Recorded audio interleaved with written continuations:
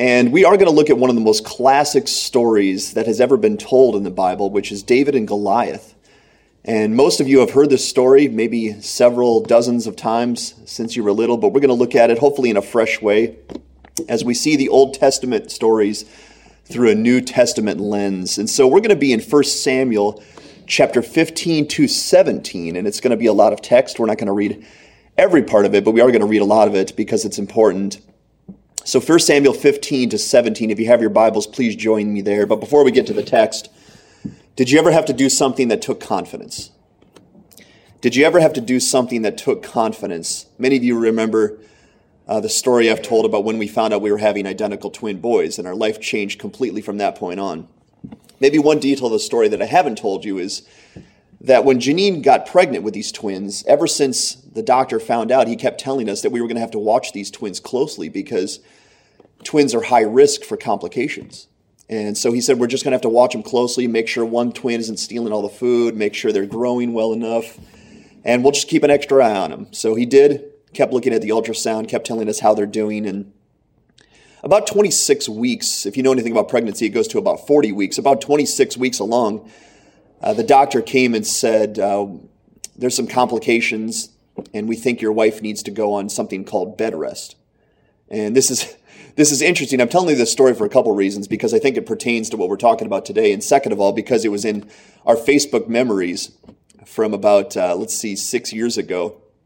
And so we were looking at this, we were reminiscing about that time. And so the doctor told us at about 26 weeks that Janine had to go on bed rest because the twins were in danger of being born prematurely, in fact, dangerously prematurely. So Janine was going to have to go on bed rest for as long as possible to try to keep those twins inside of her as long as possible, because no matter the modern technology and science we have, the best place for a baby to grow is still within inside the mother's womb. And so I remember hearing that news and going, well, what does that mean if my wife goes on bed rest? Because I was leading a campus ministry and we had just planted a church in Michigan, and now I'm finding out that my wife is going to be out of commission for several weeks. And so basically what the doctor said is he said, you're going to have to treat this like it's a really bad flu, and she's not going to be able to get out of bed and hardly do anything because we have to make sure these twins stay inside of her. So that meant that I was going to become the dad and the mom for several weeks. And I was nervous by that. I remember hearing that news, and I've heard people say to me before, I don't know how you do public speaking, because public speaking is like one of the biggest, most terrifying fears people have. And I'm not fearful by public speaking. But when I heard that I was going to be the dad and the mom for several weeks, I was terrified. I was very nervous by hearing that because I think I'm a pretty good dad. I pride myself in being a good dad, but I found out through this process I'm a really bad mom. And Janine wasn't going to be able to do much. She was going to do as much as she could while being safe. But I was going to be doing most of all things. And so diapers, I was going to be doing all the diapers. I had done my share. But I hadn't done all the diapers. Generally, when the baby went number 2, I passed him off to mom and said, you do that one. But I was going to be doing all the diapers. I was going to be changing all the clothes. I remember one time I put Haddon in one of those things called a onesie. And we only had one child. I should mention that. We had one child before the twins came. So I was taking care of Haddon by myself. And Haddon was wearing these things called onesies. And I knew what onesies were. But Janine came back once and found the onesie that it was unbuttoned. And he was just kind of flowing. I didn't button it up. I pulled his pants up, and the onesie was unbuttoned. And so I made a lot of mistakes that way. And I was making meals. I was doing bath times. I was doing all the bedtimes and the bedtime routines. There were a lot of dad stories. There was a lot of bad singing as we put Haddon to sleep. And if Haddon needs psychiatric care someday, that's probably why. But I was doing all the errands. I was doing laundry and dishes. And you know what I realized during that process? Moms do a lot. Wow, and I'm thankful for my wife that takes care of our children even now, and I'm thankful for my mom and all moms out there for what you do. But I remember during this time needing confidence, and that's the point of the story, because I had to wake up every single day, and I had to take on so much more responsibility that I wasn't used to doing. And I remember being nervous that I was going to make a mistake, nervous that I was going to feed the child something wrong, nervous that I wasn't going to do something I should, and it took a great amount of confidence. And I remember praying to the Lord a lot during that time, asking that he'd give me the strength to do that. But did you ever have to do something that took confidence? We're going to look at one of those stories today that took an immense amount of confidence. And we're going to call our tale today, Standing Confident Against Giants. Standing Confident Against Giants. David and Goliath. That's the story we want to share today. It's one of the most classic stories of all times. In fact, if you're a sports fan, you hear David and Goliath mentioned a lot as a reference. Whenever there's a big school or a big team playing a smaller school, they always call it's like a David and Goliath story. And actually, around this time is what, even though it was canceled, it was right around the time of March Madness. And that comes up a lot during March Madness because there's a lot of these smaller schools playing big schools like Duke, and sometimes they beat them, and it's like, oh, David beat Goliath. So this story we're looking at today transcends the Bible.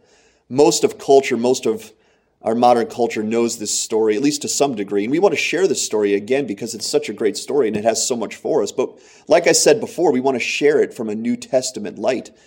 And so we need to begin this story with a little bit of background, and that's why we're including chapter 15 and 16 of 1 Samuel, because we need to understand how this was set up. You see, David was going to be chosen by God to be king, but it's what we're going to find out in chapter 15 and 16 is that David was not the obvious choice. He wasn't really on anyone's radar except God's radar. In fact, you could say this, David wasn't even God's first option. So what I want you to do is go to 1 Samuel 15, and I want to read the first 23 verses of 1 Samuel 15. And I want you to listen to the word of God. This is a really important tale. We're going to pick up the reading in verse 1 of 1 Samuel 15. It said, "And Samuel said to Saul, 'The Lord sent me to anoint you king over his people Israel. Now therefore listen to the words of the Lord. Thus says the Lord of hosts, I have noted what Amalek did to Israel in opposing them on the way when they came out of Egypt. Now go and strike Amalek and devote to destruction all that they have. Do not spare them, but kill both man and woman, child and infant, ox and sheep, camel and donkey.' So Saul summoned the people and numbered them in Telaim, 200,000 men on foot and 10,000 men of Judah. And Saul came to the city of Amalek and lay in wait in the valley. Then Saul said to the Kenites, 'Go, depart, go down from among the Amalekites, lest I destroy you with them. For you showed kindness to all the people of Israel when they came out of Egypt.' So the Kenites departed from among the Amalekites, and Saul defeated the Amalekites from Havilah as far as Shur, which is east of Egypt. And he took Agag, the king of the Amalekites, alive and devoted to destruction all the people with the edge of the sword. But Saul and the people spared Agag and the best of the sheep and of the oxen and of the fattened calves and the lambs, and all that was good, and would not utterly destroy them. All that was despised and worthless they devoted to destruction." Verse 10, "The word of the Lord came to Samuel. I regret that I made Saul king, for he has turned back from following me and has not performed my commandments." And Samuel was angry, and he cried to the Lord all night. And Samuel rose early to meet Saul in the morning, and it was told Samuel, Saul came to Carmel, and behold, he set up a monument for himself and turned and passed on and went down to Gilgal. And Samuel came to Saul, and Saul said to him, "Blessed be you to the Lord. I have performed the commandment of the Lord." And Samuel said, "What then is the bleating of the sheep in my ears, and the lowing of the oxen that I hear?" Saul said, "They have brought them from the Amalekites, for the people spared the best of the sheep and of the oxen to sacrifice to the Lord your God, and the rest we have devoted to destruction." Then Samuel said, "Stop. I will tell you what the Lord said to me this night." And he said to him, "Speak." And Samuel said, "Though you are little in your own eyes, are you not the head of the tribes of Israel? The Lord anointed you king over Israel. And the Lord sent you on a mission and said, 'Go devote to destruction the sinners, the Amalekites, and fight against them until they are consumed.' Why then did you not obey the voice of the Lord?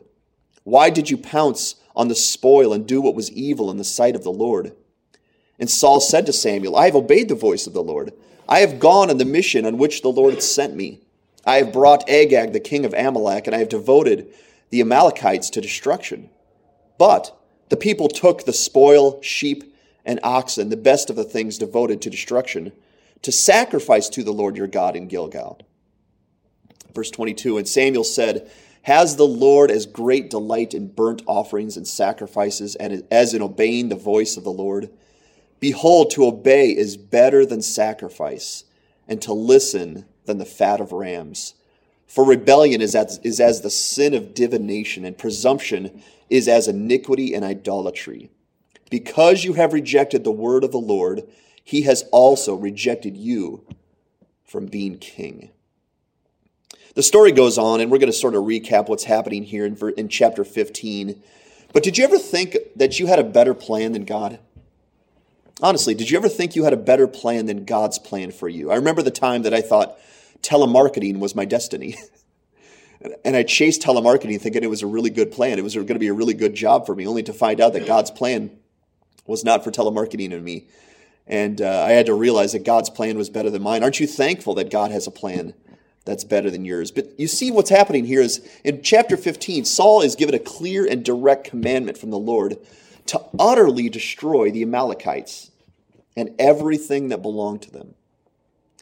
But Saul had a better idea. He said he listened to the people.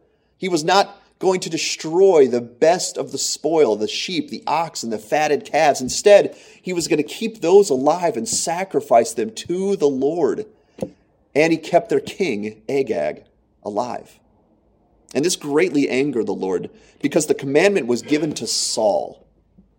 It was clear, it was direct, and Saul was chosen by God to be the king of Israel, the king of his people. The bar was high for Saul, and Saul utterly failed the test that God gave him. So when Saul was confronted by the prophet Samuel about what he did, Saul tries to justify his deeds by saying that he kept the sheep and the oxen and the fatted calves alive to use them as a sacrifice unto the Lord. Isn't that interesting? I've used this illustration before, but I want you to imagine if your mom, when you were little, told you to clean your bedroom. She was going to go to the store, and she wanted you to clean your bedroom because your bedroom was atrocious. It was a mess, and she wanted you to clean it up. And she was going to go to the store, and when she came back, she wanted to find out that your room had been cleaned. But while she was gone, you decided that you didn't want to clean your room, but you did want to let your mom know that you cared for her. So you sat down and you wrote a love note to your mom, telling her all the great things about her, how nice she is, what a great mom she is, and you set it up nice on the kitchen table so that when she came back with the groceries, she would see it straight away.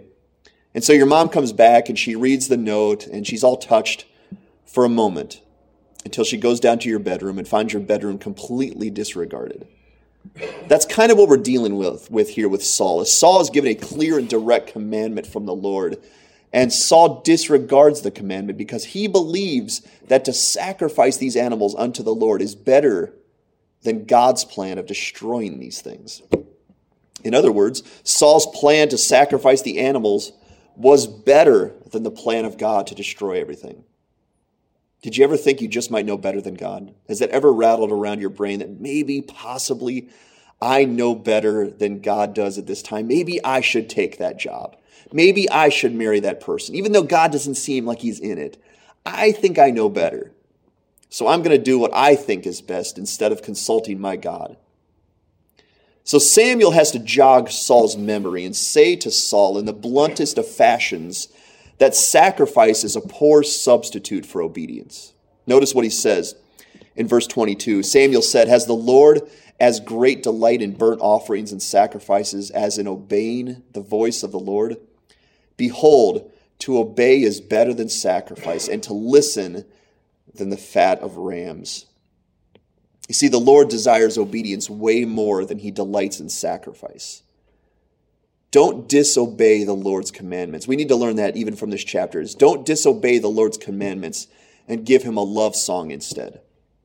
Give to the Lord exactly what he asks us for, because the Lord knows best how to please him. We don't. The Lord knows best how to please him, and we must listen and obey God's plan. So Saul does. He recognizes he was wrong, and he confesses to being wrong. And by doing that, I believe that Saul expected to make everything right again. He said, "I was wrong. You're right. I should have obeyed. I should have killed and destroyed everything. I confess it. I was wrong." And I believe Saul thought he was going to make everything right. But Samuel had the unfortunate business of passing along to Saul that he was not going to be king of Israel, that God was testing Saul, and that Saul failed the test, and therefore his throne was going to be taken away from him.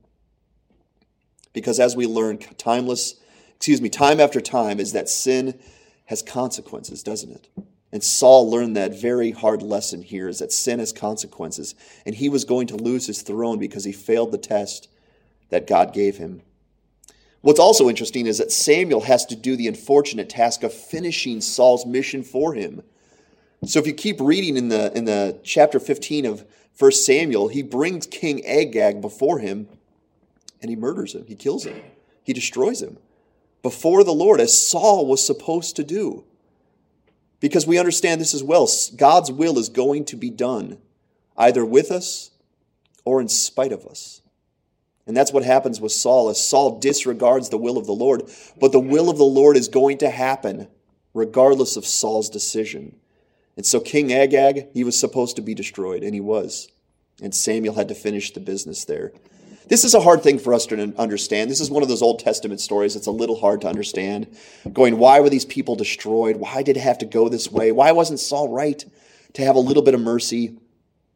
But you see, the Amalekites were so wicked before the eyes of the Lord. And I want you to look at what Samuel says to King Agag before he kills him in verse 33.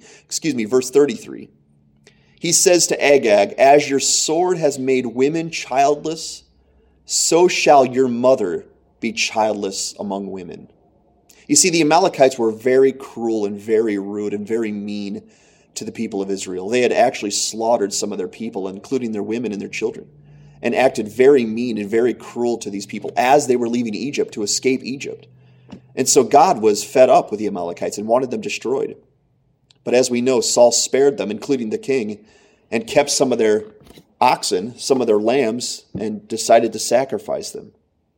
And this explains why Saul was not going to be king of Israel and why Israel was still in need of a king. This is an interesting background we need to understand, because Saul is not going to be king of Israel based on what transpired here. The Lord was going to anoint another man, a man that would one day be described as a man after God's own heart. And in chapter 16, if you'll join me there, David comes into the picture. We're going to read the first 13 verses of chapter 16. Listen to what it says. The Lord said to Samuel, "How long will you grieve over Saul, since I have rejected him from being king over Israel? Fill your horn with oil and go. I will send you to Jesse the Bethlehemite, for I have provided for myself a king among his sons." And Samuel said, "How can I go? If Saul hears it, he will kill me." And the Lord said, "Take a heifer with you and say, I have come to sacrifice to the Lord.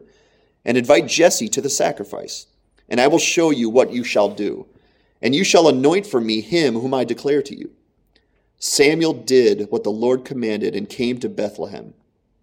Interesting enough, it's Bethlehem. And I want you to notice that parallel, that he's going to find the king from Bethlehem. Do you notice the parallel? But he said, the elders of the city came to meet him trembling and said, "Do you come peaceably?" And he said, "Peaceably I have come to sacrifice to the Lord. Consecrate yourselves and come with me to the sacrifice." And he consecrated Jesse and his sons and invited them to the sacrifice. When they came, he looked on Eliab and thought, "Surely the Lord's anointed is before him." But the Lord said to Samuel, "Do not look on his appearance or on the height of his stature, because I have rejected him. For the Lord sees not as man sees, but man looks on the outward appearance, but the Lord looks on the heart." Then Jesse called Abinadab and made him pass before Samuel, and he said, "Neither has the Lord chosen this one." Then Jesse made Shammah pass by, and he said, "Neither has the Lord chosen this one." And Jesse made 7 of his sons pass before Samuel, and Samuel said to Jesse, "The Lord has not chosen these." Then Samuel said to Jesse, "Are these all your sons here?" And he said, "There remains yet the youngest, but behold, he is keeping the sheep." And Samuel said to Jesse, "Send and get him, for we will not sit down until he comes here." And he sent and brought him in. Now he was ruddy and beautiful, had beautiful eyes, and was handsome. And the Lord said, "Arise, anoint him, for this is he." Then Samuel took the horn of oil and anointed him in the midst of his brothers. And the Spirit of the Lord rushed upon David from that day forward. And Samuel rose up and went to Ramah. And we're going to stop our reading there. And this is where David comes into the picture. Samuel, at the beginning of chapter 16, is acting like most of us would have acted if we were in that position. He's sad over what transpires with Saul. He thought Saul was going to be king of Israel. And now he had to be part of delivering the very hard news to Saul that he wasn't going to be king. And so he's grieving when chapter 16 opens up. But the Lord tells Samuel to stop grieving because his plan is not yet completed. Although Saul was not going to be king, Israel was still getting a king from God. And Samuel had to be the one to anoint this man. Because Saul does not get to mess up God's will, does he? Saul does not get to mess up the will of God. None of us do. If Israel was to have a king, Israel was going to get a king. But unfortunately, once again, Saul was going to miss out on being a profound part of God's will. And it was going to go to someone else. So Samuel finds out from the Lord that the new selected king is going to come from one of the sons of this man named Jesse, the Bethlehemite. He's from Bethlehem. And Saul's concerned to go anywhere near the location of Saul because he had to be the messenger that told Saul that he's not going to be king. And he thought that if he goes near Saul, Saul might lash out and kill Samuel based on the news that he told him. But God tells Samuel to go and sacrifice a heifer unto the Lord and to bring this man Jesse along with him. So Samuel obeys the Lord and brings Jesse and a few others with him to the sacrifice. Jesse brings his son before Samuel as he's instructed. And as soon as Samuel sees the older one, Eliab, he's convinced by his stature and outward appearance that he has just found God's new king of Israel. But it's told to Samuel that God does not look at people the same way we look at people. God looks on the heart. And he says that in verse 7, "But the Lord said to Samuel, do not look on his appearance or the height of his stature, because I have rejected him. For the Lord sees not as man sees. Man looks on the outward appearance, but the Lord looks on the heart." You see, God doesn't cast Hollywood stars, does he? God takes humble servants. And you know why that is? Is because God is the star of every show. The Lord is the star of every show, not man. So God is not going to choose man like we would choose man. We would choose the prettiest and the tallest and the strongest and the smartest. But for God to get the glory, he's going to take the humble servants and do his will. And that's why Saul is rejected, because he's not humble and he's not a servant. But David is. And therefore, the new king wasn't going to be Eliab or any of Jesse's other sons that were there that day. And after finding out that Jesse has one other son, the youngest, and that he was currently tending sheep at the moment, Samuel tells Jesse to bring him before him. So Jesse obeys and he fetches David. And Samuel immediately anoints David with the horn of oil. And as soon as he does this, the text says that the Spirit of the Lord came mightily upon David from that moment on. You see, David was already special. He was already a humble servant before the Lord. He had already found favor in the eyes of the Lord, but now he was going to be set apart as holy unto the Lord. He had God's favor, not Saul. So he was going to get all the tools from God that Saul would have got, and David was going to get them. The tale tells us that we didn't read. In the meantime, the Spirit of the Lord is removed from Saul, and it's actually replaced with an evil spirit which terrorizes Saul to the point that Saul needs emotional and mental help. And if we learn another lesson, let's learn this lesson. Don't mess with God, and don't mess with God's plan. Saul, the Spirit is taken away from Saul, and it's given an evil spirit to allow to torture Saul. And so Saul's in such a mess spiritually and emotionally and mentally that he actually needs help. And so one of his men suggests that he finds a skillful harp player to help calm his mind, and Saul likes this plan. So they're sent out to find the best harp player they can find, and guess who they find? They find the best harp player in the region, and it just happens to be David, the newly anointed king of Israel. He's going to be Saul's harp player because he's so skilled at the harp, among many other things. And see, at this time, Saul has no idea that David is the anointed king of Israel. So he thinks the world of David. He brings David into his chambers. David soothes Saul with his harp playing. And Saul can tell that the Lord is with him. That's interesting. So David finds tremendous favor in the eyes of Saul. And that's an ironic detail, to be sure, isn't it? And maybe we can even notice a little bit of the humor there. That not only is Saul losing his throne, but he's going to lose it to his harp servant. Saul is going to lose his throne to the guy who plays the harp for him. And I tried to think of an illustration of this, but it would be like if we were casting a movie and we told Brad Pitt, yeah, we were going to cast you, Brad Pitt, but no longer. We're going to actually give the role to Kenny G, the sax player. We think he's going to do a better job than you. And that's really what's going to transpire to Saul, is he's going to find out that he's going to be replaced by his harp player, but that's not going to be known to Saul right away. So he loves David at the beginning, loves David for what he is and the harp that he's able to play. And this sets up chapter 17, where our story comes in big and bold. And we actually going to read the entire chapter 17 because this story is really important. So follow along as we read 1 Samuel 17, because the stage has been set for David and Goliath. Listen to it. It says in verse 1, "Now the Philistines gathered their armies for battle. And they were gathered at Socoh, which belongs to Judah, and encamped between Socoh and Ezekah in Ephes Dammim." I'm trying my best there. And Saul and the men of Israel were gathered and encamped in the valley of Elah, and drew up in line against the Philistines. And the Philistines stood on the mountain on one side, and Israel stood on the mountain on the other side, with a valley between them. And there came out of the camp of the Philistines a champion named Goliath of Gath, whose height was 6 cubits and a span. He had a helmet of bronze on his head, and he was armed with a coat of mail, and the weight of the coat was 5,000 shekels of bronze. And he had a bronze armor on his legs, and a javelin of bronze slung between his shoulders. The shaft of his spear was like a weaver's beam, and his spear's head weighed 600 shekels of iron. And his shield bearer went before him. He stood and shouted to the ranks of Israel, "Why have you come out to draw up for battle? Am I not a Philistine, and are you not servants of Saul? Choose a man for yourselves, and let him come down to me. If he is able to fight with me and kill me, then we will be your servants. But if I prevail against him and kill him, then you will be our servants and will serve us." And the Philistines said, "I defy the ranks of Israel this day. Give me a man that we may fight together." When Saul and all of Israel heard these words of the Philistine, they were dismayed and greatly afraid. Now David was the son of an Ephrathite of Bethlehem in Judah named Jesse, who had 8 sons. In the days of Saul, the man was already old and advanced in years.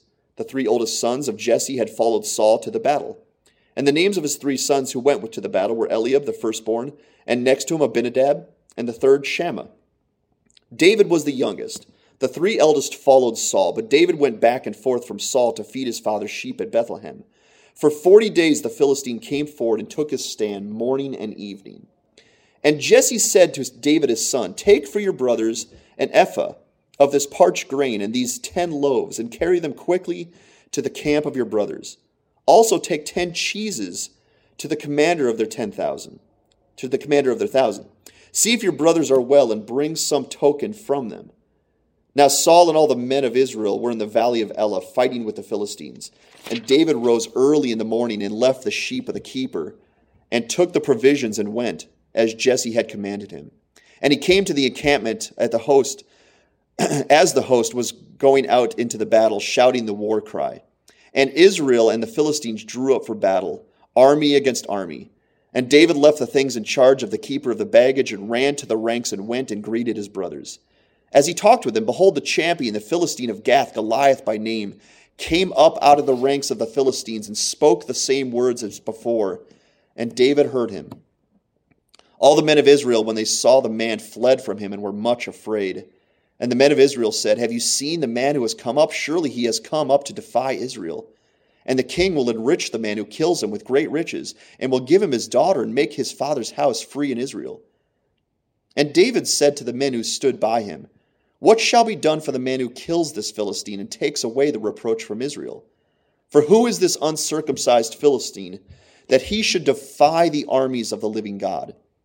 And the people answered him in the same way, "So shall it be done to the man who kills him." Now Eliab, his oldest brother, when he heard, he spoke to the men, and Eliab's anger was kindled against David, and he said, "Why have you come down? And with whom have you left these few sheep in the wilderness? I know your presumption and the evil of your heart, for you have come down to see the battle." And David said, "What have I done now? Was it not but a word?" And he turned away from him and toward another, and spoke in the same way, and the people answered him again as before. When the words that David spoke were heard, they repeated them before Saul, and he sent for him. And David said to Saul, "Let no man's heart fail because of him. Your servant will go and fight this Philistine." And Saul said to David, "You are not able to go against this Philistine to fight with him, for you are but a youth, and he has been a man of war from his youth." But David said to Saul, your servant used to keep sheep for his father. And when there came a lion or a bear and took a lamb from the flock, I went after him and struck him and delivered him out of his mouth. And if he rose against me, I caught him by the beard and struck him and killed him. Your servant has struck down both lions and bears, and this uncircumcised Philistine shall be like one of them, for he has defied the armies of the living God. And David said, the Lord who delivered me from the paw of the lion and from the paw of the bear will deliver me from the hand of this Philistine. And Saul said to David, go, and the Lord be with you. Then Saul clothed David with his armor. He put a helmet of bronze on his head and clothed him with a coat of mail. And David strapped his sword over his armor. Then he tried in vain to go, for he had not tested them. Then David said to Saul, I cannot go with these, for I have not tested them. So David put them off. Then he took his staff in his hand and chose 5 smooth stones from the brook and put them in his shepherd's pouch. His sling was in his hand, and he approached the Philistine. And the Philistine moved forward and came near David with his shield bearer in front of him. And when the Philistine looked and saw David, he disdained him, for he was but a youth, ruddy and handsome in appearance. And the Philistine said to David, am I a dog that you come to me with sticks? And the Philistine cursed David by his gods.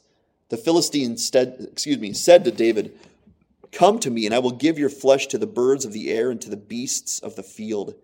Then David said to the Philistine, you come with me with a sword and a spear and with a javelin, but I come to you in the name of the Lord of hosts, the God of the armies of Israel, whom you have defiled. This day the Lord will deliver you into my hand, and I will strike you down and cut off your head. And I will give the dead bodies of the host of the Philistines this day to the birds of the air and the wild beasts of the earth, that all the earth may know that there is a God in Israel, and that this assembly may know that the Lord saves not with sword and spear, for the battle is the Lord's, and he will give you into our hand. When the Philistine arose and came and drew near to meet David, David ran quickly toward the battle line to meet the Philistine. And David put his hand in his bag and took out a stone and slung it, and it struck the Philistine on his forehead. The stone sank into his forehead, and he fell on his face to the ground. Verse 50, so David prevailed over the Philistine with a sling and with a stone, and struck the Philistine and killed him. There was no sword in the hand of David. Then David ran and stood over the Philistine and took his own sword and drew it out of its sheath and killed him and cut his head off with it. When the Philistines saw that their champion was dead, they fled. And the men of Israel and Judah rose with a shout and pursued the Philistines as far as Gath at the gates of Ekron. So the wounded Philistines fell on the way from Shaaraim as far as Gath and Ekron. And the people of Israel came back from chasing the Philistines, and they plundered their camp. And David took the head of the Philistine and brought it to Jerusalem, and he put his armor in his tent. As soon as Saul saw David go out against the Philistine, he said to Abner, the commander of the army, Abner, whose son is this youth? And Abner said, as your soul lives, O king, I do not know. And the king said, inquire whose son the boy is. And as soon as David returned from striking down the Philistine, Abner took him and brought before Saul with the head of the Philistine in his hand. And Saul said to him, whose son are you, young man? And David answered, I am the son of your servant Jesse, the Bethlehemite. Now that's a long tale, it's a long story, but it's such a powerful story of God's deliverance of Israel once again through the servant David. This is a very familiar story. It's an all-time classic, and I almost don't have to explain what's happening here because we've heard this story dozens of times, but the Philistines in Israel, they hate each other, and they're locked in conflict at this time. But there's not really a battle happening at this moment because the Philistines have this great warrior named Goliath. He's so big, he's so strong, he's so skilled that he's just standing and taunting the Israelite army. And none of the Israelites are willing to fight Goliath, even amidst his daily threats and tauntings of Israel for 40 straight days. I want you to imagine that. 40 days this man taunts you and your God and your army, and you do nothing about it. I'm going to say it this way. If coronavirus was a person, it might look like Goliath. That's how big and strong and scary Goliath was to the Israelites. And during this time, David, who is a shepherd and fluctuates between being with Saul and playing his harp for him and tending his father's sheep, is sent on an errand by his father Jesse to go see his 3 brothers in battle and bring them lunch. So David does just as his father asked him to. And it just so happens that as soon as David arrives, he's right in time for one of Goliath's daily tauntings of Israel. And as per usual, the Israelites are all terrified of Goliath, and they want nothing to do with Goliath. They're all shrinking down in fear and shame. And so David inquires of the Israelite soldiers and asks, what would happen if someone were able to kill Goliath that day? And the way I kind of see this is David is basically saying that the Philistine has no business saying these kinds of things to the Israelites. And therefore, he needs to die. He's basically saying, why has no one killed this guy yet? I've heard it one day, and that's enough for my ears. Why has no one killed this man yet? He is standing here defaming our Lord. So David's older brother Eliab gets angry at David. He's thinking David is acting pridefully, and basically he tells his younger brother to shut up, David. To which David generally doesn't understand because he's earnest with his inquiries. And so King Saul hears about what David was saying, and he calls for David, his harp player. And David immediately volunteers to Saul to go and fight the giant Philistine. You see, David is special. He's already been anointed by Samuel to be the king of Israel. He already has the Spirit of the Lord upon him. And David is determined at this point to stand for the name of the Lord no matter the consequences, no matter the cost, without reason being applied to the situation. The thing that cannot happen is for our Lord to be defamed one moment longer. But Saul hears David's plan to go and fight the Philistine, and he scoffs. And he tells David it's ridiculous. Because David's a teenager. He's young, he's small, he's not a warrior. And even beyond being a true giant, Goliath has been a seasoned warrior for years. It's not a fair match. It's not a fair match. And I think at this moment, David is agreeing. Only on the other side. I think David is thinking, you're right, it is unfair to ask Goliath to fight me with the Lord. That is an unfair match. So after David explains to Saul how he used to fight off lions and bears when his sheep were in harm's way, he tells Saul that Goliath is no more than a glorified bear or a glorified lion, and that the Lord would deliver Goliath into his hands the same way he delivered bears and lions into David's hand. And so when Saul hears this, he agrees to let David go and fight Goliath. So he straps his best armor on David and tells him to go into battle with his great armor. And David takes him off because he's never tested these pieces of armor in battle. Instead, he's going to take his slingshot and 5 stones because that's what he's practiced using. That's what he's good at using. That's what he's practiced. That's what he's good at. And I want to understand another tool, another lesson here is that the Lord doesn't need man's tools to do his job, does he? He is better glorified with humble tools and humble weapons. Because who would get the glory that day if David beat the giant with a slingshot? The glory would go to the Lord. So as David gathers his sling and his stones, he heads out to where Goliath is, shouting at the Israelites.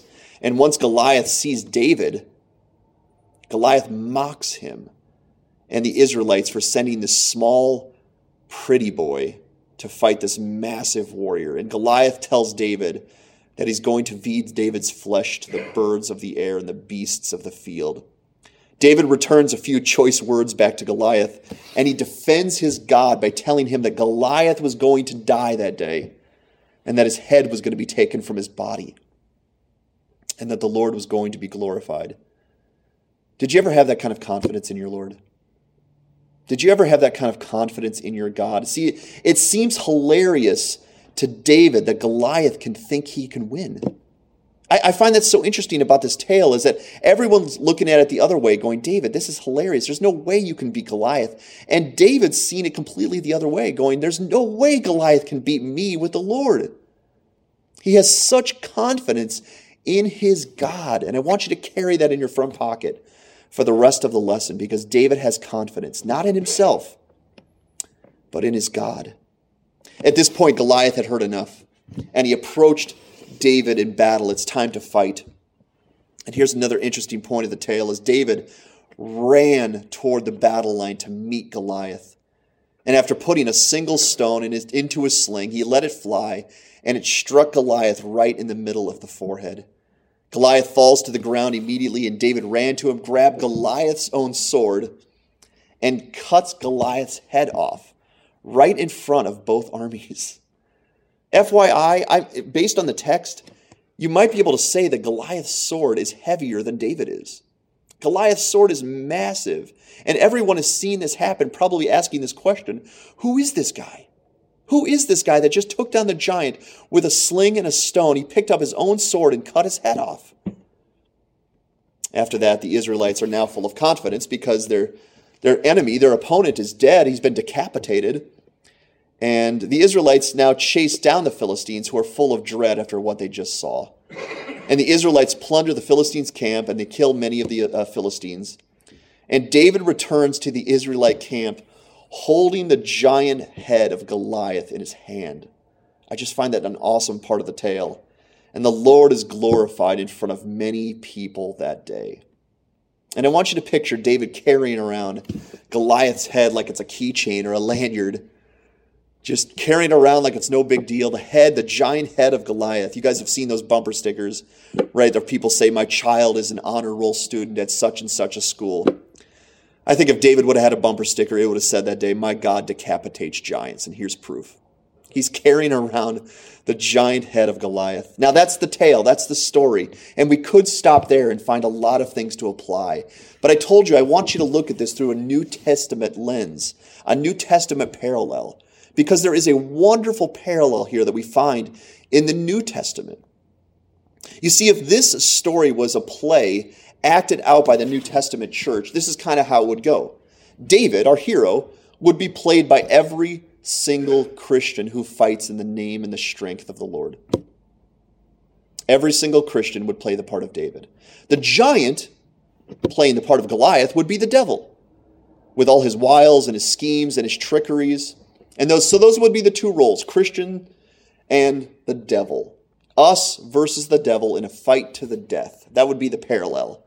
But before we get to the battle, even the way David is chosen to be king that we looked at is another interesting parallel. And I told you we're going to look at several parallels here. Because Saul is the one originally chosen to be king of Israel. Not David. Saul is. But Saul disobeyed the clear and direct commandment of the Lord. And so Saul is removed from being king, and David profits from it. And that's an interesting parallel because if you notice anything about Scripture, is we Gentiles, non-Jewish people, were not God's originally chosen people. It was the Israelites. It was the Jews, not the Gentiles, to be a part of God's plan. And the Israelites, just like Saul, were given clear and direct commandments from the Lord. And they were supposed to obey those commandments just as the Lord had instructed them to. But what did they do? They willfully, with clear understanding, disobeyed the commandments of the Lord over and over many generations. After much patience from the Lord had given them so much patience to get their act right, to come back to him and to obey his commandments, and they didn't. They refused. So after God's patience eventually runs out on his people, he decides to give his salvation to a new group of people, a people on no one's radar except God's. These people are called Gentiles, non-Jewish, non-Israelite people like you and I, on no one's radar except God's. And the word Gentile, which I think is quite interesting, literally means not God's people. That's what the word Gentile means. It means not God's people. And there's an interesting parallel because we are an unlikely people to serve God, just as David was an unlikely person to be the king of Israel. And yet, the Lord decided to work his plan through the Gentiles and make not his people become his people, because God's able to do whatever he wants. God can take the most unlikely person, the most unlikely tool, and accomplish his will through it. Now, we don't have time today to read these passages, but I want you, if you have your pen or a pencil, I want you to write down these passages, and I want you to look at them when you get the time. Please read Hosea chapters 1 and 2, Hosea 1 and 2, and I want you to read Romans chapter 11, because in those passages, you're going to find out just how the Lord chose Gentiles to be his people, and how his plan to ultimately choose the Gentiles was to make his Jewish people jealous so that they would one day come back to God for his salvation and his restoration. And so God gets the glory. God gets the glory from David. God gets the glory from the Gentiles because he chose unlikely people to accomplish his mission, accomplish his will. I'll read one verse from Hosea chapter 2, the passage I told you about. Listen to what it says. In Hosea chapter 2, verse 23, it says, "And I will have mercy on no mercy. And I will say to not my people, you are my people. And he shall say, you are my God." Isn't that true of every one of us? We were not God's people, and now we are God's people, and he is our God. You see, we weren't God's first choice. We weren't God's first choice. The Israelites were. But now that we are saved, and now that we are God's people, if we have faith in Jesus, we are God's chosen men and women to accomplish God's great victory in a battle against evil, which on the surface level, just like David had no business even fighting Goliath, let alone defeating him, we have no business fighting the devil, let alone defeating the devil. Isn't that true? But just like David, we have an ace up our sleeves. The Lord is going to be our strength in this battle, just like he was for David. Once Saul was convinced that David was determined to fight this battle, he gave him the armor that he thought was necessary to give him every advantage to defeat Goliath. But David said that Saul's armor wasn't the proper armor for him because he had never tested it. He never tested it in battle. And didn't we just go through the book of Ephesians chapter 6 that tells us that we need the armor of God? And this armor that we're told that we need is not physical, traditional armor that you would take into a physical battle here upon the earth. It's spiritual armor that comes from heaven, comes from God, but it's perfectly suited to defeat the devil and the devil's unseen army. You see, God knows how to defeat giants, not man. God knows how to defeat giants, not man. So if we fight with any other armor than the armor of God, we're going to lose this battle. We're supposed to. But if we listen to God and we gird ourselves with his armor, then we're in the best position imaginable, just like David, to fight the forces of evil. And just as David's opponent, here's another interesting parallel. Just like David's opponent, our opponent is much bigger, much stronger, and a much more seasoned warrior than we are. The devil is much stronger, much more powerful than any one of us. It's not a fair fight on the surface level, is it? Goliath had big muscles and a massive sword. Our enemy, the devil, has the weapons of sin at his disposal, and we are weak people. We're weak. And the devil's biggest weapon of all is the consequence of sin, eternal death. Eternal death is the weapon of the devil that he loves to use more than anything. It's his biggest, baddest weapon. And so this battle that we're fighting against the devil, it's not for the timid. Only those souls who have seen and experienced previous victory from the Lord against evil will be the ones who have the courage to go into this battle. Like David with the bear and the lion, David had already seen God deliver him from really scary things. And I want to ask that of you today. Have you already, up to this point, seen the Lord deliver you from big, scary, evil things? I hope you can confidently say yes, because that's salvation. That's exactly what salvation is. When God says, you don't have to be this way any longer. You don't have to live this way any longer. You don't have to continue to break my commandments or sin against me any longer. Here is my forgiveness. Here is my power. Live differently. If we have seen God deliver us from evil before, we should have the confidence to go back into battle against evil again. And so once David had his proper weaponry, he looked at the giant and he ran to the battle lines because it was time for battle and there was no turning back. You see, to not take this fight against Goliath would have been equal to David standing idly by while the giant continued to defame and blaspheme the name of his Lord. And David couldn't do that. David couldn't sit by idly while the giant continued to defame and blaspheme his Lord. You could say that refusing to fight Goliath would be the same as fighting the Lord. David might have been an accessory to the crime that day. of just standing out of the way while the giant defames and blasphemes the name of his Lord. And David couldn't do it. He couldn't do it. Even if he died, he was going to stand for the name of his Lord. And David was no dummy. He knew that Goliath wouldn't be an easy opponent. But he also knew that if he was found to be fighting against the Lord instead of Goliath, David would surely die. So David chose the much lesser of the two fights. He looked at the giant and he looked at God and said, I can only fight one of these, and I have to fight somebody. I'm not fighting the Lord. I will take on the giant. I will take on Goliath. Because if I fight the Lord, I will be destroyed. And David loved his Lord. He loved him greatly. So David's one play, his only play, was to turn his direction to the giant, towards Goliath, and charge him into battle. We could go so far as to say this, but while running towards the giant, David was running away from any conflict with the Lord, any opposition to the Lord. He ran away from that and he ran towards the giant. That was very smart, David. Very smart to choose the battle against Goliath than against the Lord of hosts. See, to fight Goliath instead of standing idly by while God was defamed would have been the biggest travesty. To not fight Goliath while he stood idly by would have been the biggest travesty. And so here's another parallel.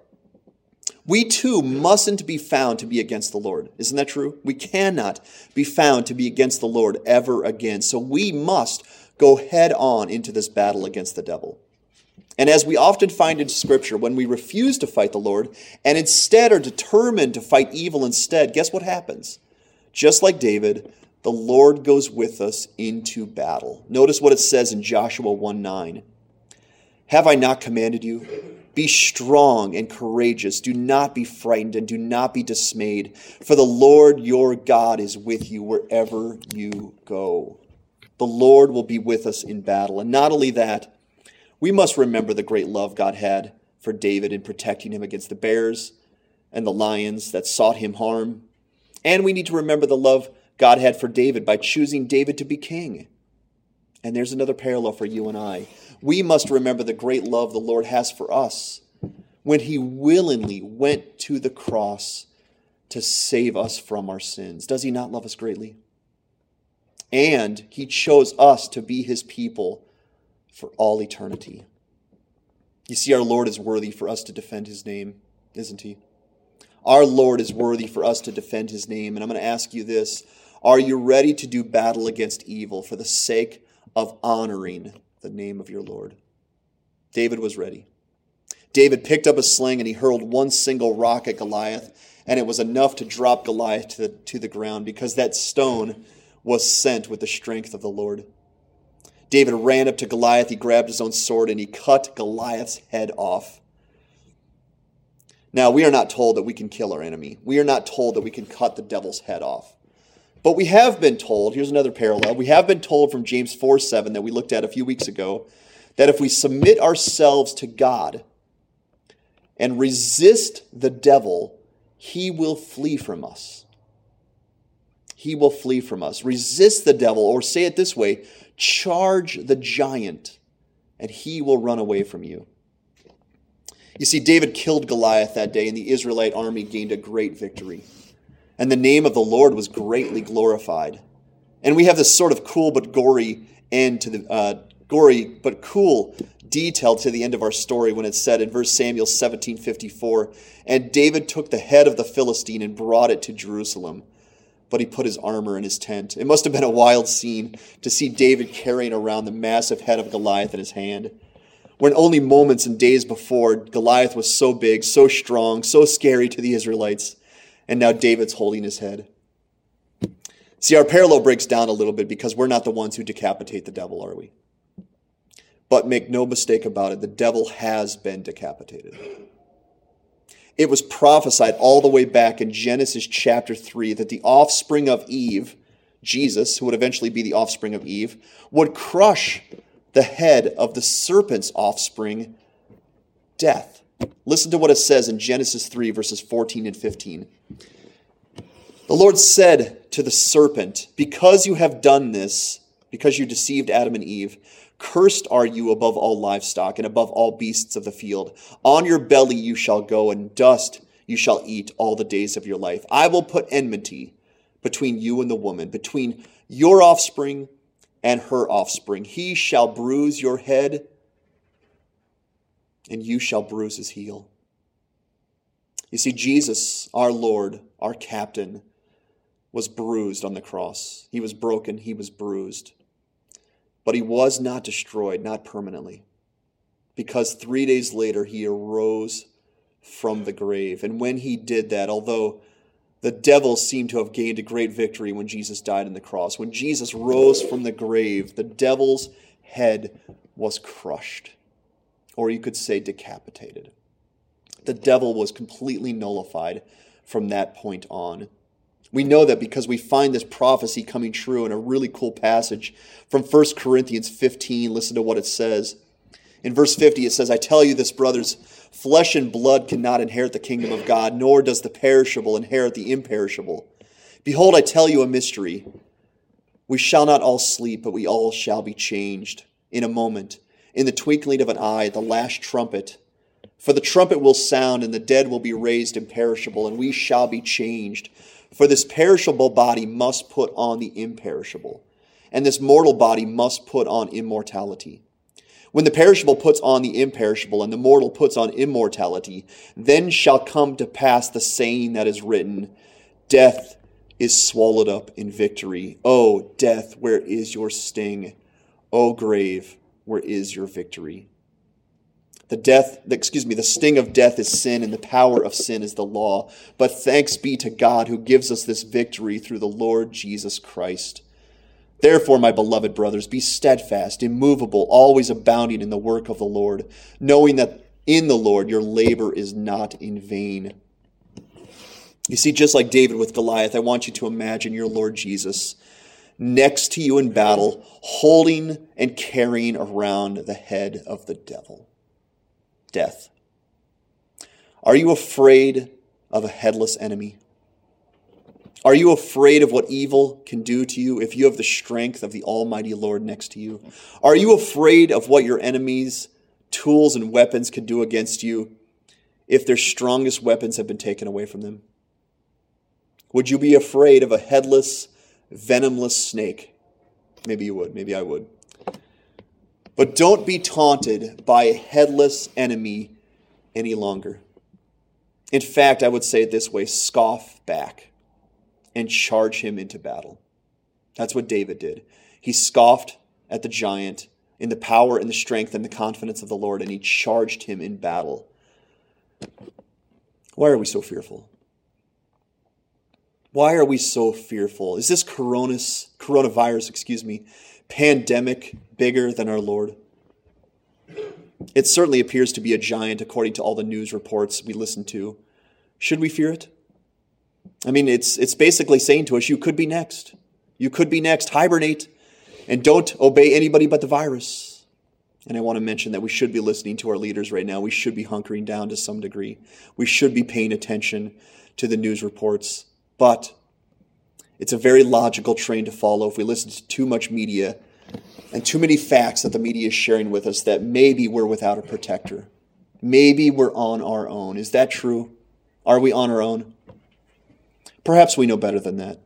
Perhaps we can recall our Lord protecting us from scary things time and time again. Perhaps we can rise above the fear that is paralyzing most of the known world right now. Perhaps we can win this battle and continue serving the Lord even in the midst of this pandemic, because we know who's in charge. The virus gets his orders from the Lord. The virus bows in humble submission to the Lord. So maybe, hopefully, we aren't fearing and acting like those without the Lord on their side. And if we are, maybe we don't have the Lord on our side. And if we do have the Lord on our side, if we do have faith in Jesus Christ, we can say, sorry, coronavirus. I get my orders from the Lord of all creation. And he told me not to worry. He told me not to be anxious about anything, including you. So I will not fear. I will not be timid. I will continue to serve my Lord even in the midst of this scary thing going on right now. But the devil's relentless. He's relentless. What about the fears that Satan throws at us each and every day, telling us that we can't possibly be godly? We can't possibly be loved by God. We can't possibly be forgiven. We can't possibly have power over sin. The giant remains taunting us, doesn't he? He taunts us day after day after day. And yes, the devil's head was crushed when our Lord Jesus arose from the grave and defeated death.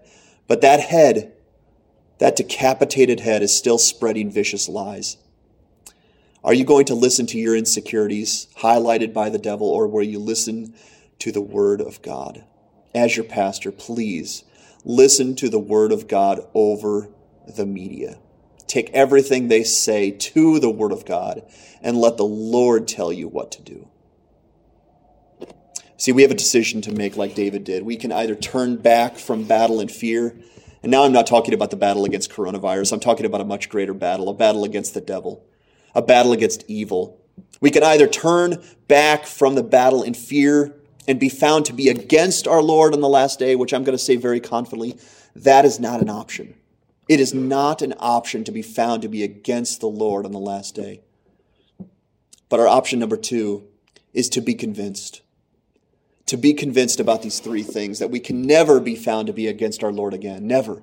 I will never stand against the Lord of hosts. I will never stand idly by while my Lord is defamed and blasphemed any longer. That would be sure death. I will stand for the name of the Lord at all costs. Are you convinced of that? Number 2, that the Lord has promised to be our strength in this battle. Because as we learned once again through this tale, the Lord beats giants all the time. And we can trust him and we can have courage in the midst of this battle. And number 3, we need to be reminded that evil has no head.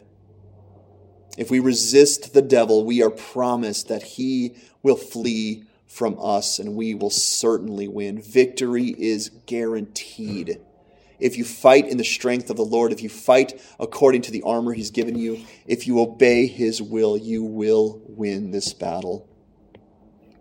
So let's learn from the story of David and Goliath, this classic tale. I'm going to say this today: onward, Christian soldier.